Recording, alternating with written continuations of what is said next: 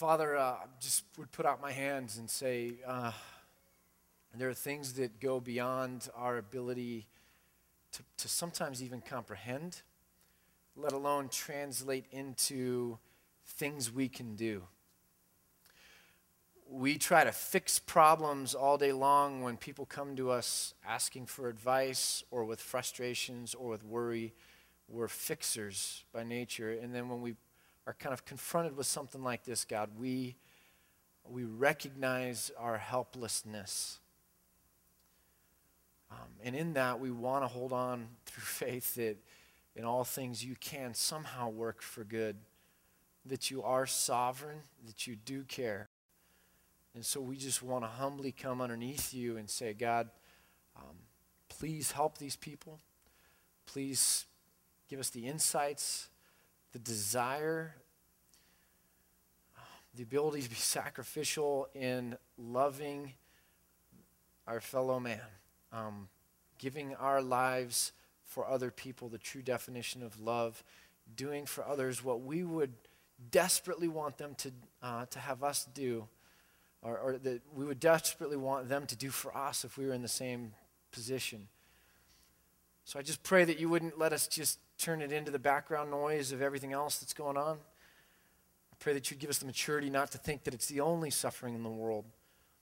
I pray that you'd somehow use it in our discipleship or growth process, that we would become more attuned just with the human condition, with suffering, with our ability to help others, to love others, to sacrifice, to heal, to play the role of doctor. Just grow us up. Make the vain things feel vain. Let vanity feel like vanity, God, so that our time and our money can be used by you for more important things. Not only in this situation, but in other ones as well, Father. And we just pray for Diana. We pray for others that are down there that are serving. Let them know that we are behind them, that we care, that we think, that we're praying. Just comfort them and bring them times of refreshing. I pray that in Christ's name. Amen. So my thought process was simply just bang, bang, bang, getting to this subject, and that's talking about human suffering just as a broad category. Human suffering not as an instance, but just as a category. And I think we have to back up just a little bit to figure out why we don't necessarily understand well the felt quality of universal human suffering. And in America, really since the Great Depression, a lot of things have changed. We haven't really until recently seen a great economic downturn, and there's a lot of things that are different. And in that depression, there was no Social Security. The banks, there was no protection from the government. There was a lot of things going on, and there was universal suffering, and that was part of the American condition. And coming out of World War II and moving forward, we put into place a lot of safeguards that would help our population not have to encounter suffering like that again. And so we have unemployment benefits, and our money is kind of guaranteed in banks, that if banks were to fail, and we draw Social Security so that when we get to a certain age, there's at least a minimum of a fixed income that we can kind of continue to live on. And we have these things, and because of it, you put with that medical advances and everything else, because of it, we don't really hit bottom the way people do in the third world, the way people did in the history of the world.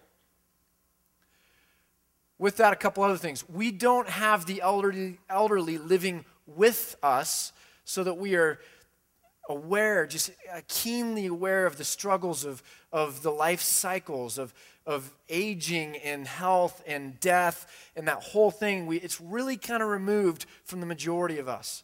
And we live in a culture that by and large has a justice system that protects us from just gratuitous evil and gratuitous oppression. We don't have a dictator that can just come and take property or take our life or kill us or force us into forced labor or on and on and on. And we just don't have that situation that was there in the feudal societies of the Middle Ages and everything else. We don't have the kind of suffering right up close to us in our everyday life. We have moments of it, we have instances of it, we have difficulties and we have trials, and we're also all on different levels, I'm sure.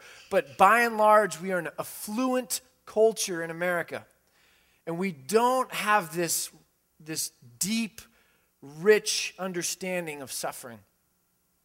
We don't know it by acquaintance. The third world, there's a big study that just came out about 3 or 4 months ago, and there's a study of the third world all across the world over years and years and years and years. And the study was, if you were going to go anywhere else other than your country, to call that country home, what country would it be? And which country do you think was number one on the list? United States. The whole rest of the world looks to us and they envy. Why? Because of the comfort, the affluence that we enjoy. When the Bible talks about rich, he's not talking about 10% of you here. He's not talking about that guy or that gal. When the Bible talks about the rich, the Bible is talking about us. Do you understand that? I compare myself to my peers. And so I can feel like I'm behind, and man, if I could only make a little bit more money, and if I could do this, and if I could do that, then I'd be like a little bit more caught up, and I'd feel better about myself, and I'd enjoy life so much more. And we compare ourselves with each other, and so when somebody's way out in front, that's a rich person. I'm just with the pack. I'm a part of the herd. And the truth is that is an absolutely wrong, false, bad way of thinking. If Jesus were here today, if Paul were here today, if a prophet of old were here today, he would look at you and say, you're not seeing it correctly. You are rich. You're rich. Doesn't matter where you're at on that spectrum, doesn't matter about the person to the left or the right. There are so many things that we enjoy when we really look at the grand scheme of things. The people making $1 a day, the bulk of the world population making less than $2 a day. When we look at all of this, okay, we're the rich. So we don't really experience human suffering. Now, what does that do to us? What does that do to us? Here's one thing it does to us. When we're not acquainted with human suffering, we fall victim to spiritual pride. What begins to emerge is our natural propensity for tribalistic thinking and class distinctions. What do I mean by that? What I mean by that is at every natural disaster or catastrophe or huge instance of mass human suffering, you're always going to find some religious leader who will tell you that it's a curse or it's an act of judgment by God against those people, or it's because they were misfortunate because of certain things going on. And what's going on there is a distinction that says we or me or my group, we're over here and we're on a different level or we're in a different category than this group here that was being judged or that was going to be punished by God or that is under some kind of curse. Do you understand what I'm talking about? Every time there's going to be at least one major religious leader that'll do that. Now, that person's saying what a lot of other people will foolishly think, but when we do that, we're falling into the same pattern that is just natural for us as humans when we're not seeing everything correctly, like the big picture of everything. Job was a perfect example. Job, in the midst of his suffering, was on this quest to find out the answer. Why am I going through this suffering? What did I do? What is the reason? What is the justification, God, for you bringing this into my life? And his group of friends were playing that kind of foolish religious leader saying, well, you're being judged because of this, or you should have been better at that. And there's all these reasons because the friends think they're here and Job is here, and they're going to project onto him a spiritual reality that explains that particular instance of suffering. Does that make sense? And so Job goes through this whole book, and what does God do at the end? God's like, no, Job, I'm not going to give you an answer. You think you need it? No, I'm not going to give you an answer. You're suffering, Job, but guess what? I'm still sovereign. I'm still over everything. I'm still this guy, and in the face of this, okay, you just need to trust me. You need to realize how big I am, that I'm not there, and you can dictate terms to me and force me into a corner and tell me what I've got to tell you or what I've got to do for you. I'm above it. It's under my control, and you just need to trust it. You need to submit to that. And Job eventually at the end of the story says, you know what? Let me back up. Let me cover my mouth. Okay, you're right, God. You're right. There's a bigger reality going on here than my one instance of suffering. There's a whole universe and a whole world that you've created. There's a bigness going on here that's bigger than my little suffering. And I'm going to back up and just trust you with the whole category. I'll trust you. Jesus' disciples pressed him. Why was that man born blind? Why that instance of suffering? He's on that level. He's a blind man. He's an untouchable. We're here. We're your disciples. We're in a higher class. Why was he punished by God? Did he commit a sin? Did his parents commit a sin? And Jesus is like, no. There's another passage where Jesus talks about a tower in Jerusalem that fell on a bunch of people, crushing a bunch of people, killed 18 people. And he asks rhetorically, were they more sinful than the other people in Jerusalem? Were they of a different nature, different class? Were they being judged? Was this an act of divine retribution? Was this because they were somehow cursed? Was this because of something or other, and everyone else was on a higher plane? Is that the case? Asked Jesus. And the answer is no. And Jesus goes on and says, here's the deal. Repent, and I've come for salvation, and we got to get out of this whole thing as a category. And we see right there a glimpse of what Jesus says in the face of an instance of human suffering. He teaches us that it's not because of one class or another, or one group or another, or one ethnicity or another. He teaches us that it's the human condition. That suffering is a universal human condition that we are all a part of. There's a solidarity here, whether you're a Christian or a non-Christian. We are all in a world that is fallen, that is decayed, that is twisted and bent, that is groaning to be renewed and restored the way it was. We're all going to die. We're all going to fall victim to some kind of disease and get sick. This is the stuff that's this everyday life. And Jesus backs it up and says, I'm not here as a religious teacher wanting to analyze the intricacies of that instance of suffering. Don't you understand that there's a whole category of human suffering? Because of this world's estrangement and separation from God, the fact that there is sin and separation, that it's not the way it's supposed to be. Jesus is like, that's what I came for. Like, do you understand the gospel here, guys? Like, I'm not coming to be your centerpiece so that you can be the entourage around me because I'm the cool guy or the big dog. Like, that's not it. I'm not here to make you cooler. I'm here to fix the fundamental crack in all of reality, the thing that gives rise to human suffering as a universal condition. I'm here to heal that and to bring you back with God that you might have the hope of creation being restored. Do you not understand? It's not about the I told you so's. You're suffering, I told you so. I'm over here not suffering you. Like, you're missing the whole point. You're missing the whole point. So when we don't understand human suffering, we do something really silly. We think we're not in it, and then we try and judge or come up with reasons or explanations for why other people are in it. And that's a misunderstanding of what's going on. It's a misunderstanding of where we are. And if we get rid of that, if we really understand human suffering rightly, it's a lot easier for us to have solidarity and to say, those people aren't awkward or untouchable or getting what they deserve or anything like that. They're people just like me that are hurting, that God cares about. Jesus came, and a lot of his teachings, the parable of the Good Samaritan was just trying to get us to understand the most basic of things, like, do you get it? There's the guy beat up, an inch of his death, robbed, mistreated, and abused in the ditch. And here's all these religious people going by thinking that has nothing to do with their religion. Jesus is like, it has everything to do with their religion.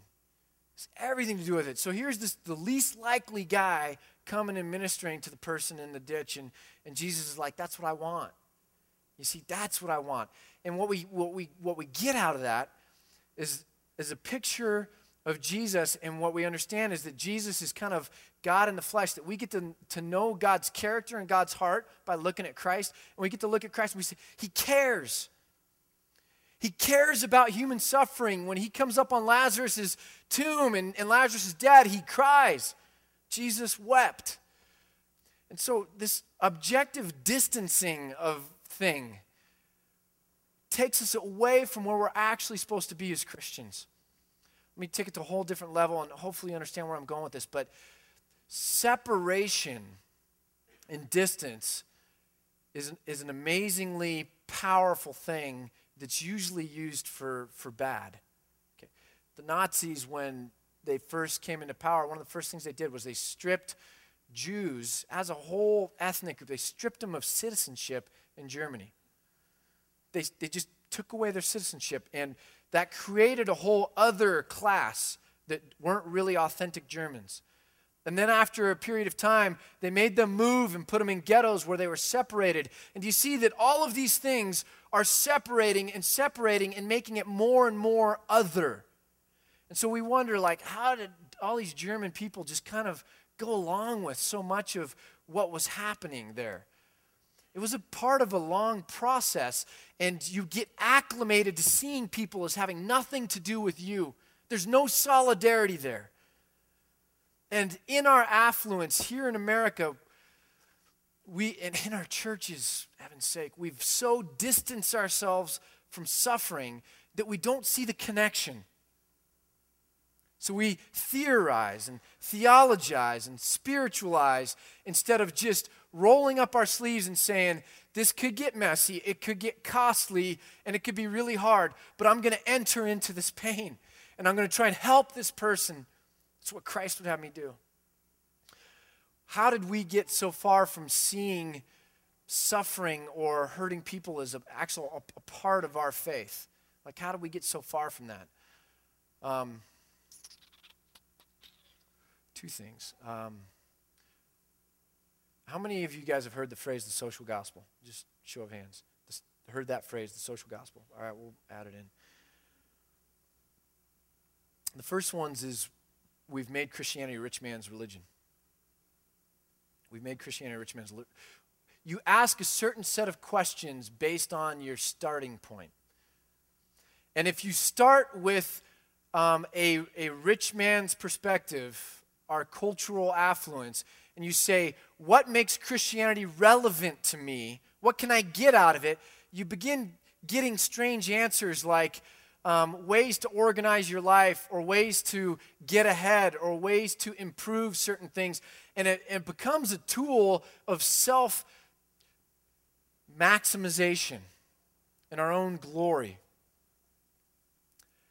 And we begin to think that Christianity is there to aid us in becoming magnificent people, maximizing our life, just increasing our whole kind of little things that we would call us and ours, in our dreams, and our ability to lay hold of our dreams, and everything that is in my little network. And we really begin to make Christianity serve that.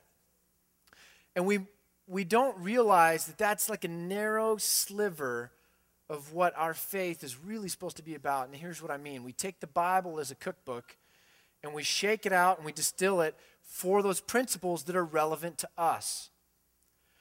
And if we're not surrounded by suffering, and if we're not really dealing with suffering, if we're not oppressed, The ones that we find have to do with some relationships here, some stuff here, my own growth and wisdom here, and those are the ones that are relevant to us. Does that make sense? What do you think would have been relevant about Scripture to a slave in the South in the early 1800s or late 1700s? It's a different starting point. What would have been relevant about Scripture then would have been the same thing that would have been relevant about God to the Israelites in captivity in Egypt, and that would have been this, that the whole of it understands where I'm at, and that this God who's driving it he's a redeemer. It's our God who saves.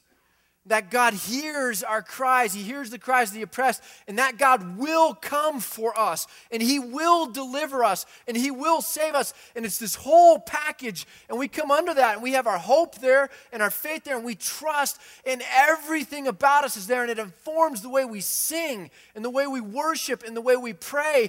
And it is all about this God saving and rescuing people.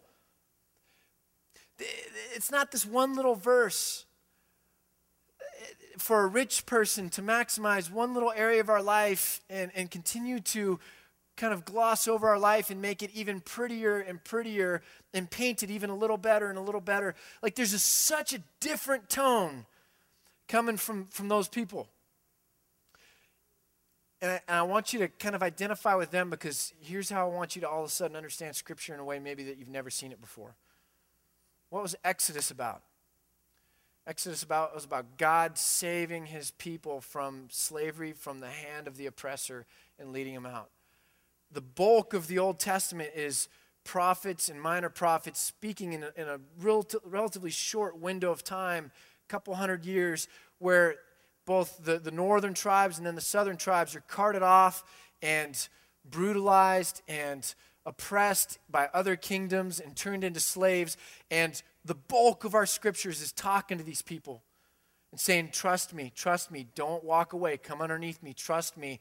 I am the God who saves. I am the God who hears. I am the God who will restore you. And that much of the Scripture is there. And we talked about the book of Job already and Jesus in His Gospels, but we could go even further to James talking about pure religion is this. It's looking after orphans and widows in their distress. See, distress is a real thing. It's a real instance of suffering, and you care about that. That's the height of religion. That's pure religion. There's nothing false in it. It's you loving people that can give you nothing in return. I once read that passage when I was a new believer, and I couldn't understand it, so I was like, I don't understand this. So I got to figure it out. So I was like, okay, well, how do I figure this out? Well, where are orphans? I don't know where orphans are. Where are widows? I don't know where widows are. I was like, I'll go to an old folks home. So I started at Clemson every Sunday. My friends would go to this little sandwich shop, and that's where all the cute girls were going. And I was bitter, and I'm driving to this old folks home and not going like everyone else. And there's 15 minutes out into the countryside of South Carolina, and got there and started building a relationship. And I thought, this is going to be great. I'll build some relationships. I'll serve. I'm going to get some great World War II stories. I'm going to get some really cool things that way. And nothing like that at all. And it was like really draining. And I heard a lot of the same stories over and over, and nothing about World War II. And then I thought, well, maybe like here's a cool guy. I'll smoke a cigar with him. And like he can't get out. He wants me to go get some cigars. I'm like, Dad, it'll be cool. Like go get some cigars. And here's this older guy. I'm gonna be smoking cigars with him. And then a week later, when I come back, I had a little girl from Clemson, another gal that was with part of a different group, came up to me and asked me to help her. And this guy had been grabbing her butt. You know you like it. I mean, he's like an 80-year-old guy. And she's like, Ken, So here I am having to confront this guy. I'm like, this just sucks. So I'm like driving back from the old folks home, months into this whole thing, telling God how much it sucks. And I'm like, there's nothing about this. And all of a sudden I realized, okay, I kind of get it. I just keep pouring out. I'm not getting anything in return, God. And He's like, okay, now you get it, Ken. All of life is governed by that reciprocity and give and take. But widows and orphans and vulnerable people, they have nobody that will take care of them, partly because they have nothing to give in return, and it is just an endless pouring out, but you do it because you care. You just learned about my kind of love, Ken. You see, that's how I love you. I don't need anything from you. Like, I don't need your money. I don't need your food. In the Old Testament, for a while there, they began to think that somehow through giving a sacrifice, like that food somehow ended up feeding God. And God was like, I don't need your food. Like, you do sacrifices to remind yourself that I'm primary and that you're submitting to that and that you're secondary. But don't get in the idea that I need something from you. Like, I don't need anything from you. I love you. All I want is for you to accept that love and to value it and to appreciate it, and for that to somehow teach you a little bit about me and what I would want from you. And why is it pure religions, orphans, and widows? Because that's the same kind of love that God has for us. I don't remember where, I have no idea where I'm at. So human suffering, like, we don't understand it as a category. We make ourselves immune and we begin drawing up other categories and class distinctions and pointing fingers, and we separate, and then we separate some more, and then we separate some more, and then there's really no sense of responsibility or felt altruism that's required to deal with this. And Jesus says, no, I'll get right in the middle of it. And God says, you know how I deal with it? It's called the incarnation. I came in the person of Christ. I put myself right in the middle of it. Can you do that too? Can you just go put yourself right in the middle of it with a burn barrel, or sleeping on a soccer field in Haiti, or something less glorious, like just taking a part of your budget that you don't really have to give, but tightening up your belt so that you can send it to somebody else that can give it to people who really need it, even if you don't get the credit? Can you care enough about it, see the solidarity enough about it that you can do something? The other thing that goes on here is we've gotten a really weird thing out of religion, and that it has nothing to do with this kind of thing like earthquakes in Haiti. I'm human. I feel some kind of compassion, like it's really sad. It tugs at me here, and I might donate like to the Red Cross, like my $10. That's over here, It really has nothing to do with church, though. It really has nothing to do with Christianity. Those are different things, and they're both important maybe, but they're in different categories. How did we get there? In the early 1900s, again, no social programs. We didn't have any government federal controls on businesses. Robber barons, the big tycoons. You have child labor. You have horrible working conditions. You have all these kinds of things. It was just a different society back then. And you had a guy by the name of Walter Rauschenbusch who went into Hell's Kitchen in the Bronx to become a pastor in the late 1800s, and he begins to experience this kind of injustice and need and poverty, and realizes that our religion should somehow say something to this. So Rauschenbusch goes and studies, and he's affected by German, what's called higher criticism.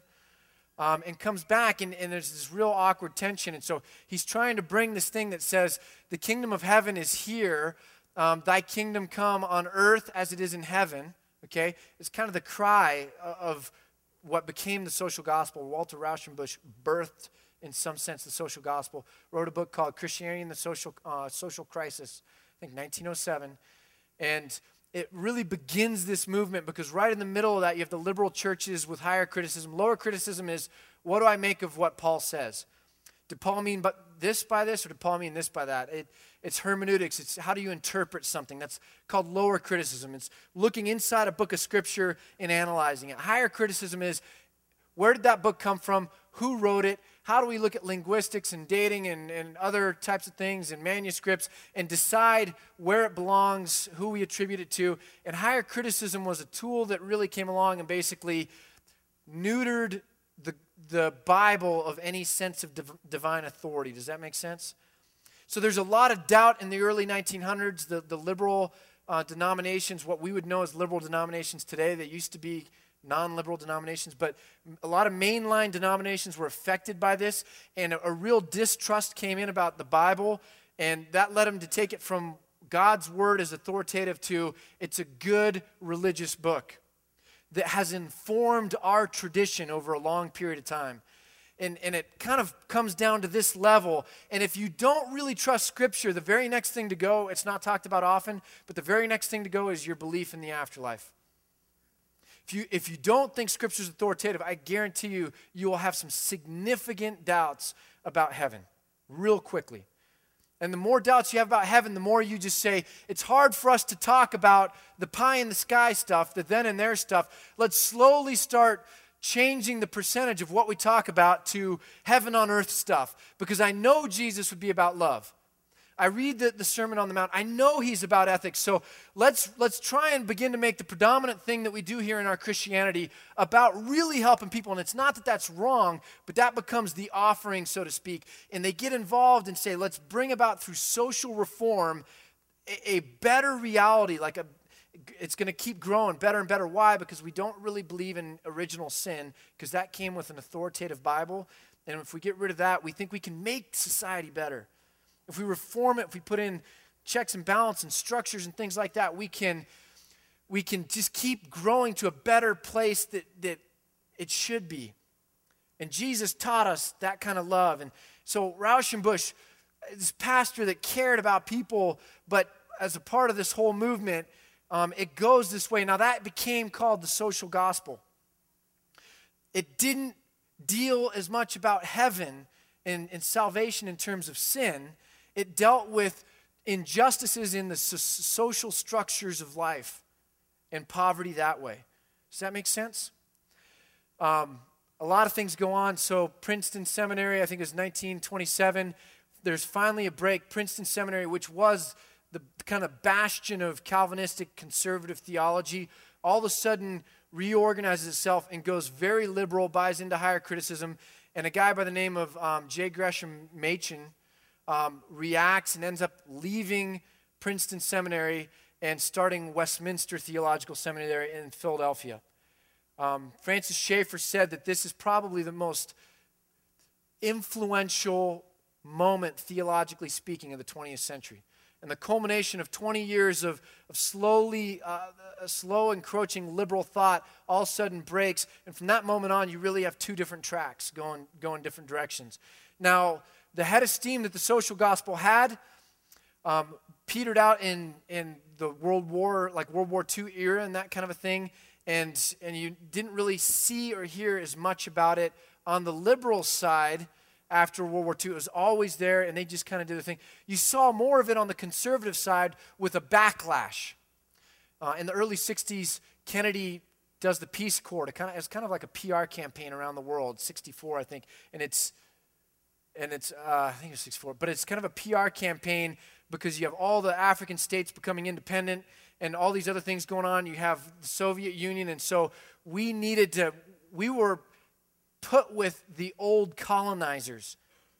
We were seen in America as, the third world seeing America, we were seen as like the British and like the French, those colonizers. And so people were reacting to that. And so here you have Kennedy saying, we got to get away from that. We got to serve these people.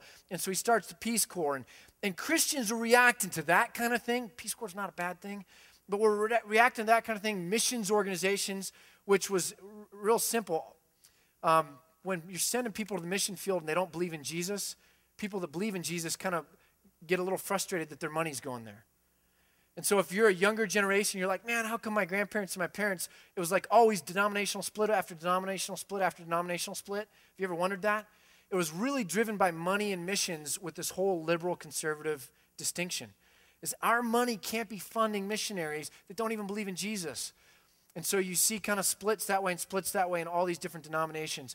And the conservative church got really, really, really, really leery of anything that smacked of the social gospel.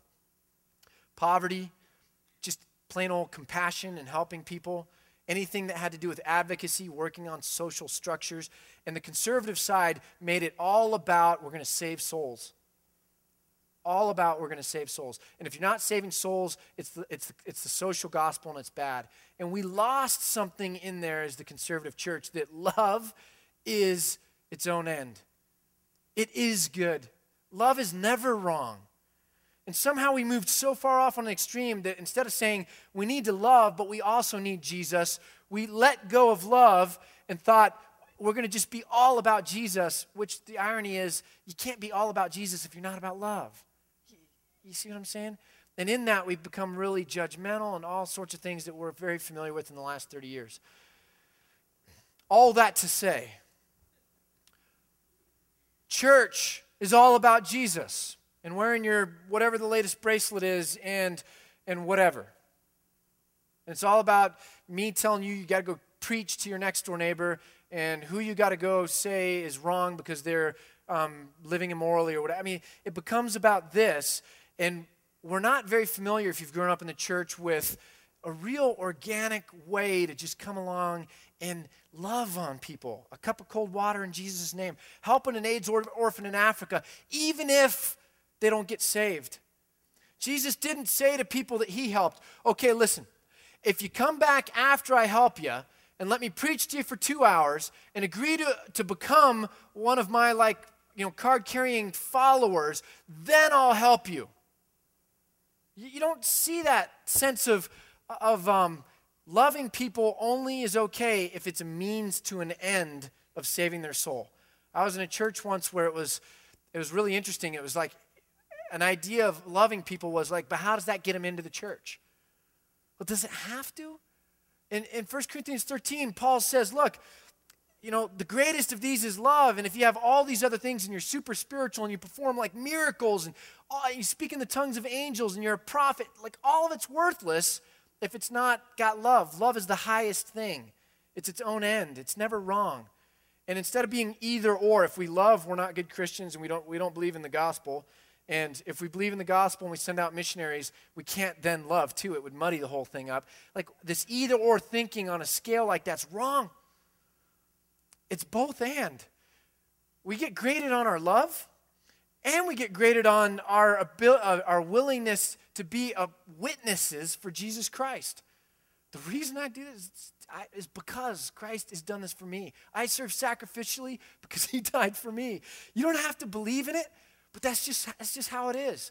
And I'm going to love you regardless of whether you believe in it, because I'm going to be graded on my love and on my ability to be a witness, not ashamed of the gospel, not ashamed of Jesus. And so somehow we got to bring this back in, so when the earthquake happens in Haiti, a bunch of Christians think, I kind of care. So I'll do something because, I kind of have some stirring in me, but that really doesn't have anything to do with my Christianity or church. I'll just do both.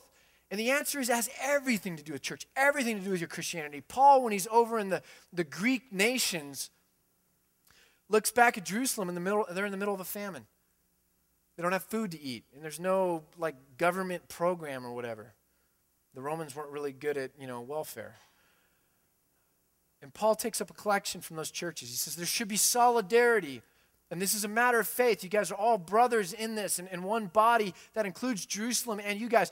I want to take up a collection. There's going to be a pot of money, and I want you to elect 2 trustworthy people from among your midst to come with me to go deliver this aid to these people. Do you know what that's called in a different way? It's called famine relief. It's called famine relief. If I were to say to you, let's take a collection up, and we have this relationship with World Relief, and they, just like the trusted people that Paul had come, they're a trusted conduit. They're respected, they're proven, they're reliable, they're a great conduit to make sure that our money goes to the needy people that need it in the churches, distributed through the churches in Haiti to the most vulnerable people, the orphans and the widows and the people that are suffering, okay? If I were to say, let's take up a collection and give it to World Relief, that's the exact same thing that Paul did. Things like earthquake disasters and World Relief, these have everything to do with our faith, everything to do with church, everything to do with Christianity. It's all part of this organic life in response to this category called human suffering. And then at the end of the day, we're going to step back and we're going to say, man,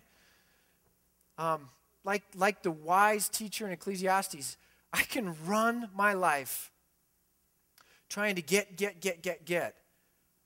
But ashes to ashes and dust to dust, it's all vanity. It is all vanity. And then we're going to begin to realize that we, the rich, affluent people, we're always asking God for stuff. God, help the Dallas Cowboys win today. God, help me on my test. God, if I only had a little bit more money. God, help me with this.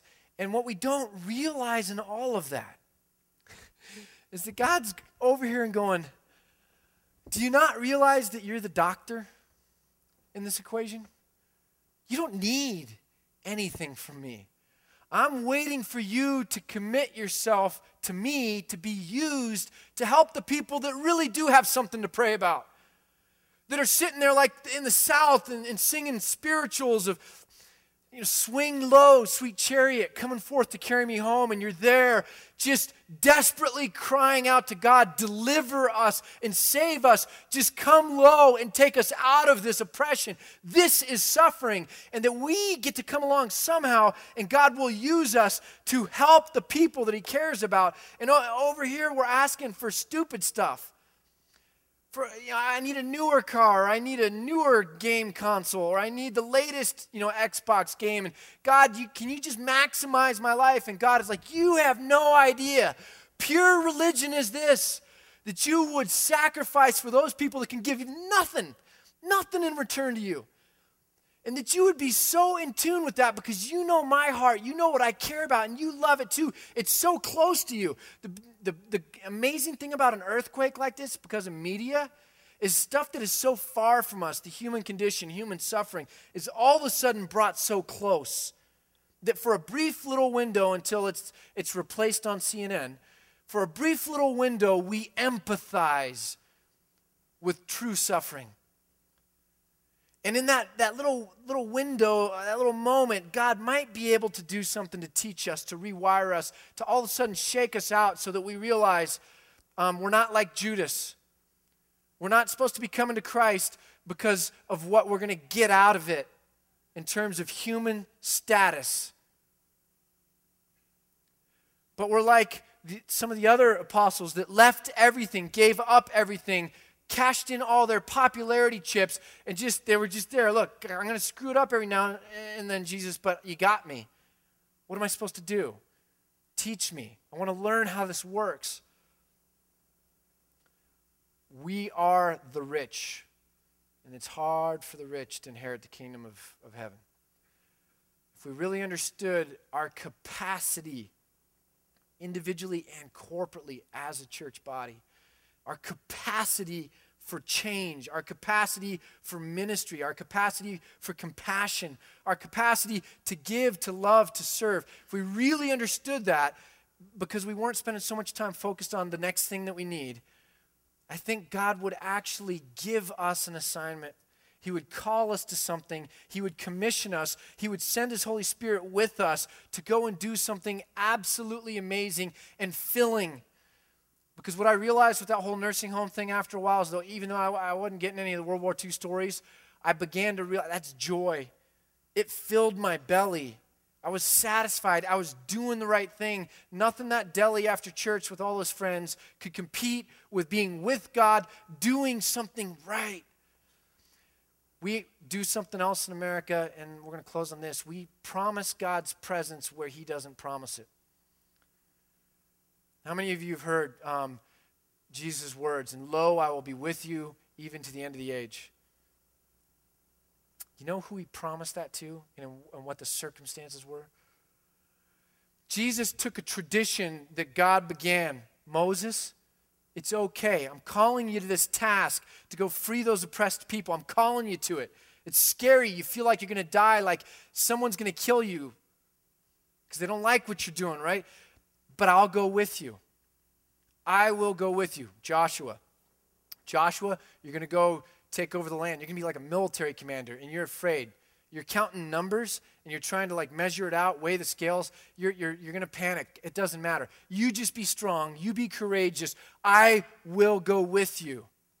And then more and more examples in the Old Testament. God commissions somebody to be a part of his redemptive plan, and then he says, don't worry because it's not your strength, I'll go with you. And then we get Jesus saying to his disciples, when you get up to teach and you get in front of like rulers that want to throw you in prison, don't worry about what to say, Matthew 19, or how to say it, because at that time you'll be given what to say, because it won't be you speaking, but the Spirit of my Father speaking through you. Don't you worry. You go do it. Be strong, be courageous. I'll go with you. God will go with you. All of a sudden, Matthew 18, he commissions his disciples. I'm leaving now. And he says this, you go and make disciples. You go and make disciples. Give your life away for others. And you get on the road. You go show people what love is. You tell them that you're a witness of me. You teach them. You nurture them. You disciple them. You go do that. It's going to cost you your life probably. You go do that, and guess what? Lo, I will be with you even to the end of the age. If you do that, I'm commissioned, if you go with me, if you follow me, if you trust me, I'll be with you. Jesus never said if you sit on your couch eating potato chips, wanting to maximize your life because you're really self-centered, that you can always just reach over and know that Jesus is with you, that his Spirit's with you, because that's a nice baby comfort blanket. Jesus never said that. He called us, he called us to live like he lived, to be his body. We are his expression now in this world, to love people, to teach people, to be witnesses to people, to give away our lives that others might live. We're his body. And when we do that, when we're in concert with that, when we're in harmony with that, the power of God's Holy Spirit will be with us. Christ will be with us. We will have the authority we need, the power we need. If we don't do that, we're deluding ourselves. We're deluding ourselves. I'm so desperate to in every full sense of the word, play church with everyone. I believe. There's a lot of you believe. I want us all who believe to come together and to be able to know the joy and the satisfaction of just throwing in and doing this together, trusting God, living that adventure. And so you're invited in. All your ideas, all your energy, all the things you want to do,